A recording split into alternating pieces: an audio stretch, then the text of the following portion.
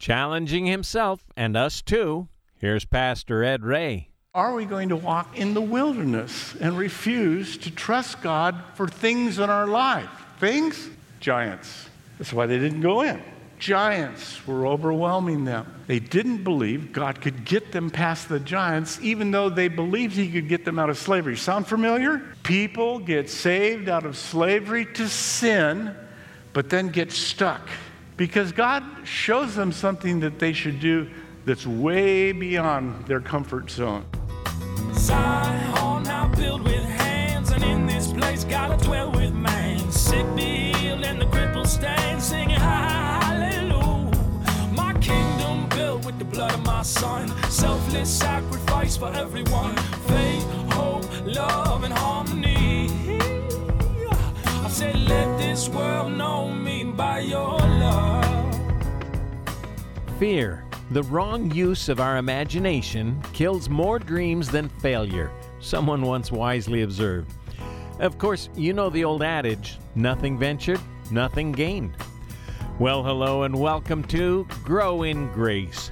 If you were with us last time, you'll remember we were reminded of how unbelief robs us of the abundant life the Lord wants us to have. There's a rest that we enter into by faith. And we pick up in Hebrews chapter 4, beginning by reading our scripture. Here's Pastor Ed. Therefore, since a promise remains of entering his rest, let us fear, not a great translation, let us be careful of lest any of you seem to have come short of finding that rest, of it. So, promise. A promise remains. This word is used 14 times in the book of Hebrews, more than any other place in the Bible. So what's the promise? That you and I would have rest in this life with God. So it is a promise of God to do something for us. Now the word rest in English, we have one word for it. In Greek, there's 4 words for it. It means Sabbath rest, the 7th day. Okay, now here's the clue to this section. On the 7th day, God rested. He said it is good. If you go back and read Genesis chapter 2, verse 2, you find that it's the only day that God created that he didn't say, and there was evening and there was morning the first day. There was evening and there was morning the second day. There was evening and morning, there was the third day, all the way up to the 7th day, and it just says that he rested. The point? God is still resting. He did all the work. He didn't rest because he was tired. He rested because everything that needed to be done was done. We'll come back to that again. That's the Sabbath rest. There's a Canaan rest that it's talking about here. Again, walking in the Spirit, not going to heaven. Then there's a rest of conscience. I have a clean conscience, no guilt, no worry, no anxiety because I know my sins are forgiven because I did all that I could do, which was confess my sin, and he did all that was needed.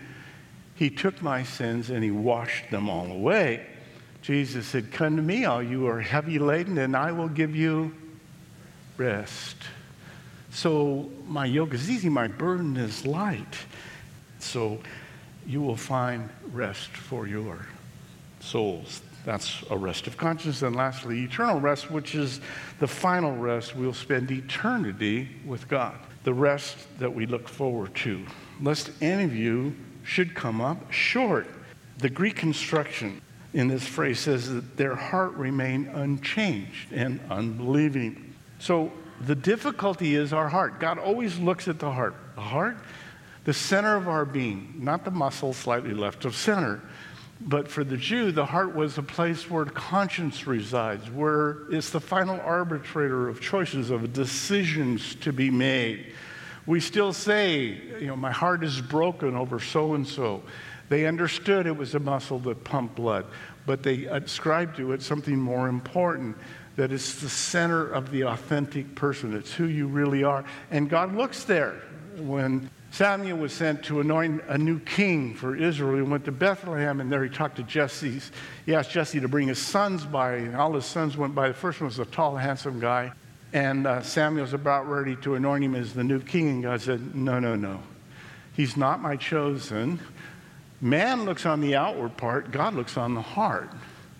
And he said, well, that's scary. Well, it is, unless your heart's been changed, because you have a black pirate's heart. And so do I. Left to myself, if it wasn't for Jesus taking out that heart of stone and putting in a heart of flesh. So God looks on the heart that he gave you and the heart that you're going to have when he finishes with you right before he takes you home. So you and I need have no worry about heart. The French mathematician and philosopher Pascal said, "We come to know truth not only reason, but still more so through our hearts." We understand heart. We know truth through our heart. A simple translation, you have a baloney meter. Again, the heart is an arbitrator of truth. Let us be careful, examine ourselves. Verse 2, for indeed, the good news, the gospel, verse 2, was preached to us as well as to them, but the word which they heard did not profit them, not being mixed with faith in those who heard it. This is a controversial scripture because of the word gospel, good news. Now, in the New Testament, it is clearly the glad tidings of Jesus coming and dying for our sins.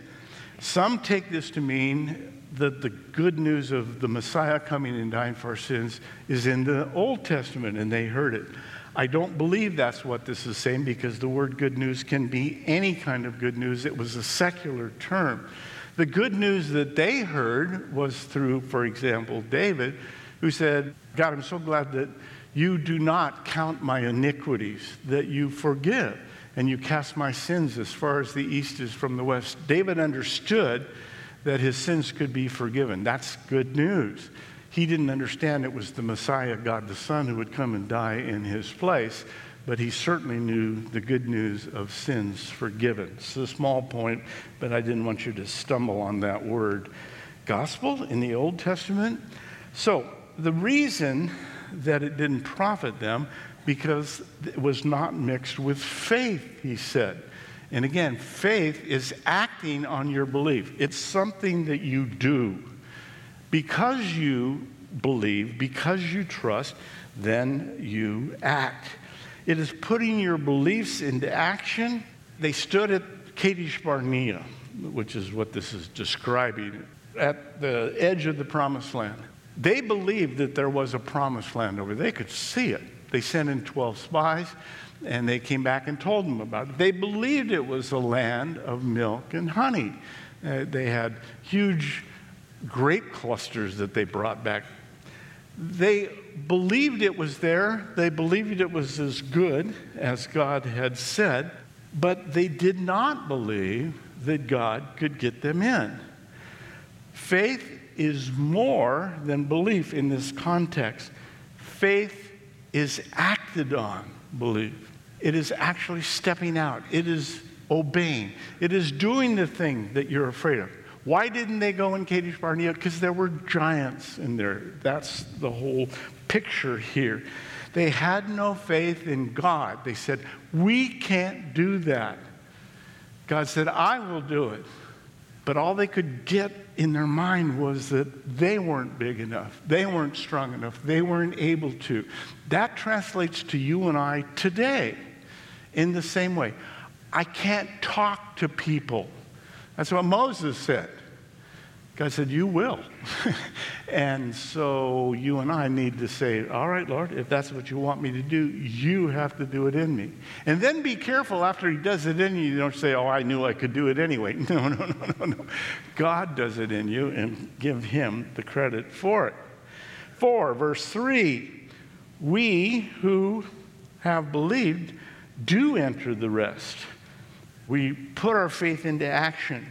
But as he had said to the unbelievers, so I swear in my wrath, they shall not enter my rest, although the works were finished from the foundation of the world. Okay, so the first part is something we've seen before. They shall not enter my rest. It will be repeated again 4 times in this section of the book of Hebrews. The word believed, for we have believed, we entered, is an important word. Technically, it means to entrust something to someone else, to another. To entrust something to someone else, to another person, God. I can't do this, Lord, but I'll trust you to get me there, so I'm going to open the door. I'm going to try and walk through it. If I fall on my face, I heard you wrong. But if it works, I know that you did it in me. So to entrust something to another is the picture here. To enter into rest from something. What are you resting from? Works righteousness. That we would work to be righteous with God.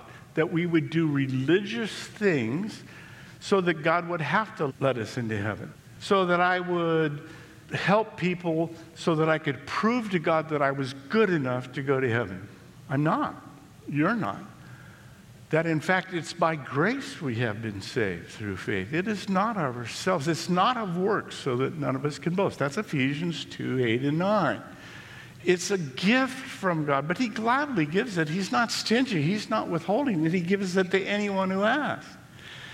I'll give it to you. Just ask me. That's his simple statement. And then believe that you have it. That's the tricky part. That's what he's talking about.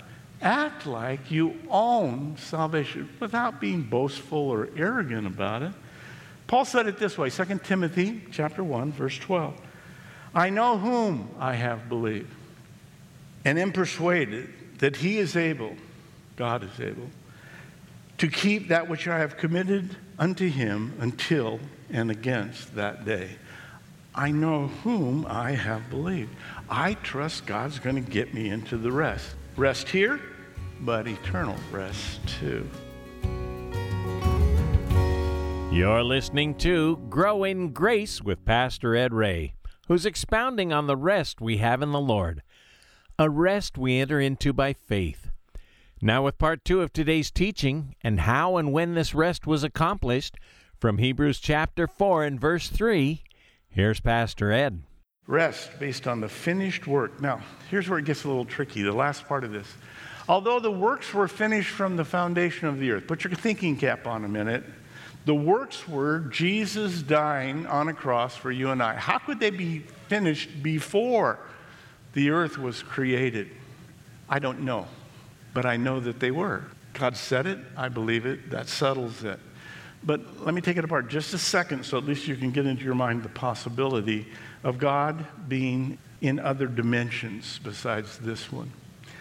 The way that works, I don't understand completely. It's called string theory in physics, or M. For those of you that want to go study it, there's an expert in it at UC Riverside. And it is the concept that there are 4 known dimensions that we live in. That the distance from here to the wall, the distance from that wall to that wall, and the distance from the floor up. Those 3 dimensions, but there's a 4th dimension called time. I was there just an instant ago, but now in time I'm over here. Okay, there's another dimension. Actually, there's probably 9, perhaps 11 dimensions. Why is that important? Somehow, from the foundation of the earth, because God said it was going to happen, Jesus was already crucified. The works were finished from the foundation of the earth. The Lamb was slain from the foundations of the earth, and it was done thousands of years before it happened, maybe through dimensions. So that's as good as I can get for you. Now that you're thoroughly, I can see, I told you that some of you are going to leave with your brow all furrowed. Dimensions? What in the world is he talking about? I thought we were studying Hebrews. We are. The finished work, Jesus said on the cross, tetelestai, it is finished. That's the work that he's talking about. Righteousness was attained by Jesus for you. That's the good news. Verse 4. For he has spoken in a certain place of the 7th day in this way, and God rested on the 7th day from his works. Now, the first question that somebody asked me last night was, how come it just doesn't say Genesis 2:2? Well, there wasn't chapter headings in the first century. In fact, the verses weren't even numbered yet. So he just said, you know where it is. He's speaking to Jews. They knew it was in the book of Genesis. It is the 7th day that God rested on, and it doesn't say there was morning and evening. By faith they believed that the work was complete, already done. They believed it. They trusted that it was true. And it's the picture for you and for me, that God did it, we can rest as he did because it's all done. That's the concept. Verse 5. And again, in this place, they shall not enter my rest, those who were disobedient, unbelieving. Psalm 95, verse 11, we've seen this 4 times.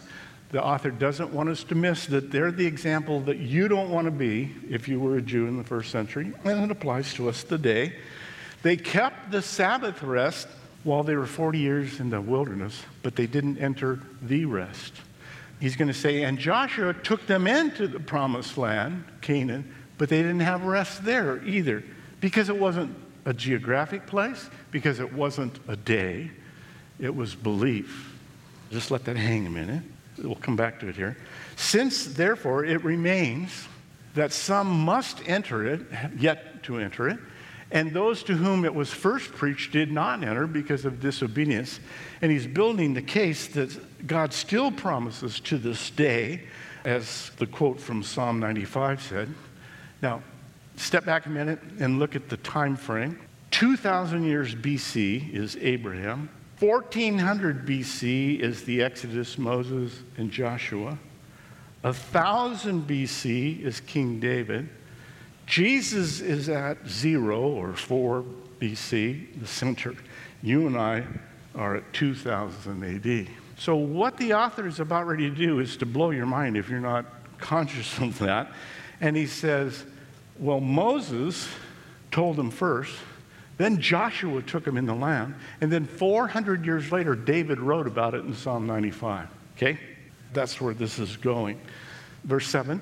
Again, he designates a day and said in David, today, after such a long time, as it has been said, today if you will hear his voice, do not harden your heart. David, Psalm 95, 1000 BC, is still talking about not hardening our heart and believing that God has done the work. Now he's going to skip backwards 400 years. Look at verse 8. For if Joshua had given them rest, then he would not have afterwards spoken of another day. David wouldn't have spoken of it 400 years later if it was already done. Joshua was 1400 BC, David's 1000 BC. The point is Joshua led to a rest that was only temporal, physical, and natural. He took them into the land of Canaan, but they didn't have spiritual rest because the greater Joshua, Jesus, he's going to argue, the greater Joshua leads to a rest that is eternal, spiritual, and supernatural. Far superior to the first Joshua. Joshua is the name for Jesus. Yahshua is the same in the Old Testament, 1400 BC, as for Jesus. Verse 9, there remains therefore a rest for the people of God. You can have it, I can have it. All we have to do is believe and walk in it. Verse 10, for he who has entered his rest has himself also ceased from something. What did he cease from? Works righteousness as God did from his. There's a summary of this whole section. That you are not earning your way to heaven. I grew up in a church that said you do. That you have to do enough good works righteousness, to show God that you are right before him, to offset all the bad works that you did. Not so. This verse speaks clearly against it. Stop working to earn heaven and accept what Jesus has done for you and rejoice in it. Be excited about it. Okay, summary. Are we going to walk in the power of the Spirit by faith in the promised land here now? Really? California's the promised land, so to speak, spiritually. Or are we going to walk in the wilderness and refuse to trust God for things in our life? Things? Giants. That's why they didn't go in. Big giants were overwhelming them. They didn't believe God could get them past the giants, even though they believed he could get them out of slavery. Sound familiar? People get saved out of slavery to sin, but then get stuck. Because God shows them something that they should do that's way beyond their comfort zone. Know anybody like that? That's the picture here of you and I, that we have to apply faith to our lives. You have to accept that God is able to do it. Example, I read this week about a 12-year-old boy in Northern California who witnessed the brutal murder of both of his parents. His life seemed ruined. He started getting in trouble with the law, was sent to a state institution for boys, apathetic and withdrawn. He was doing poorly in his schoolwork. Several psychologists and numerous therapy sessions later, nothing seemed to break through. His own defenses, young mind had thrown up. Then shortly after graduation from high school, he did get through high school, he attended a church youth meeting. He heard the accounts of several young people about the difference Christ had made in their lives. They emphasized how they gave up trying to get even with people who had sinned against them in some way. He listened intently. In time, he began to grasp this, and his life began to turn from bitter to better. Where he had been introverted and withdrawn, he gradually began to make new friends. Something still gnawed at him, though. Finally, he was able to pinpoint the source of his incompleteness. He still harbored hatred towards the murderer who had killed his parents and messed up his life. So he graduated from college and he went to law school. And while in law school, he arranged to visit the man in prison who had committed what most would call the unforgivable crime. The first visit, not so good. They were both nervous and had a hard time trying to talk to one another. But the young man was determined and went back a second time, and there was a breakthrough. He said, "I've made a bargain with God.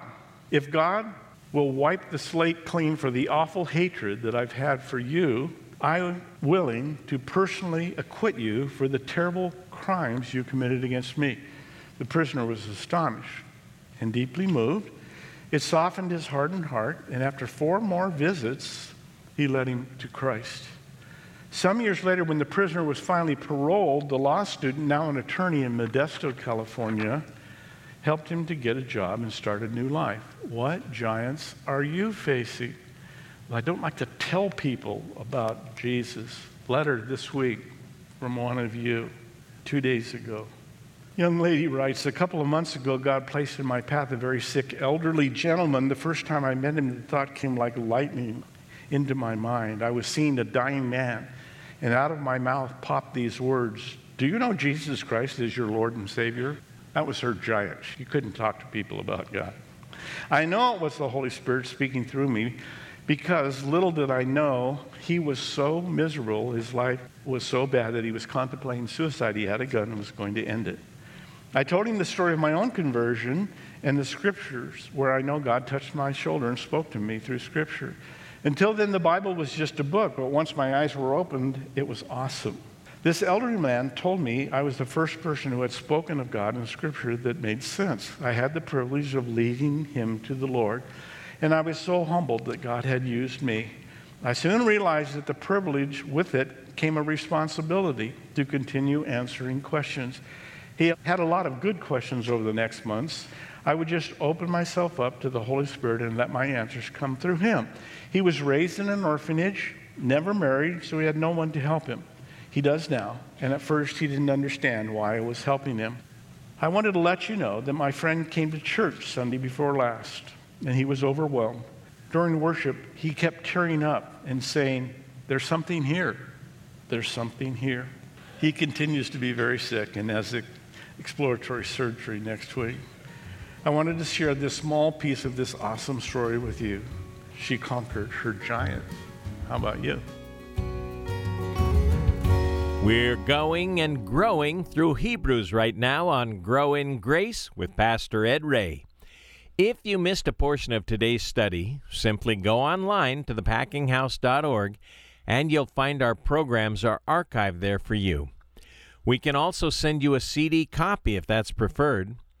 Here's where to reach us, 844-77-GRACE. Again, that's 844-77-GRACE. Today, we'd like to offer you an inspirational book from Elizabeth Elliot called Through Gates of Splendor.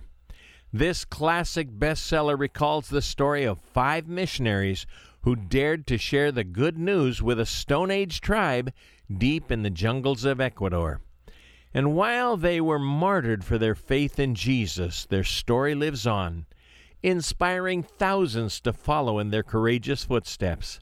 Through Gates of Splendor, our featured resource, is available for a gift of any amount to grow in grace. You can give us a call at 844-77-GRACE. That's 844-77-GRACE. And thank you for helping us get out the good news of Jesus to a world in need. Pastor Ed Ray writes a daily devotional that you can access through our website. You can read these biblical and relevant devotionals at thepackinghouse.org. And look for us on His Channel TV, where we're studying Colossians right now. Our series in Hebrews continues next time we meet, and we hope you can join us for that. This has been Grow in Grace with Pastor Ed Ray, a daily presentation of the Packing House Christian Fellowship. Zion now built with hands, and in this place gotta dwell with man. Sick be healed and the crippled stand, singing hallelujah. My kingdom built with the blood of my son, selfless sacrifice for everyone. Faith, hope, love, and harmony. I said, let this world know me by your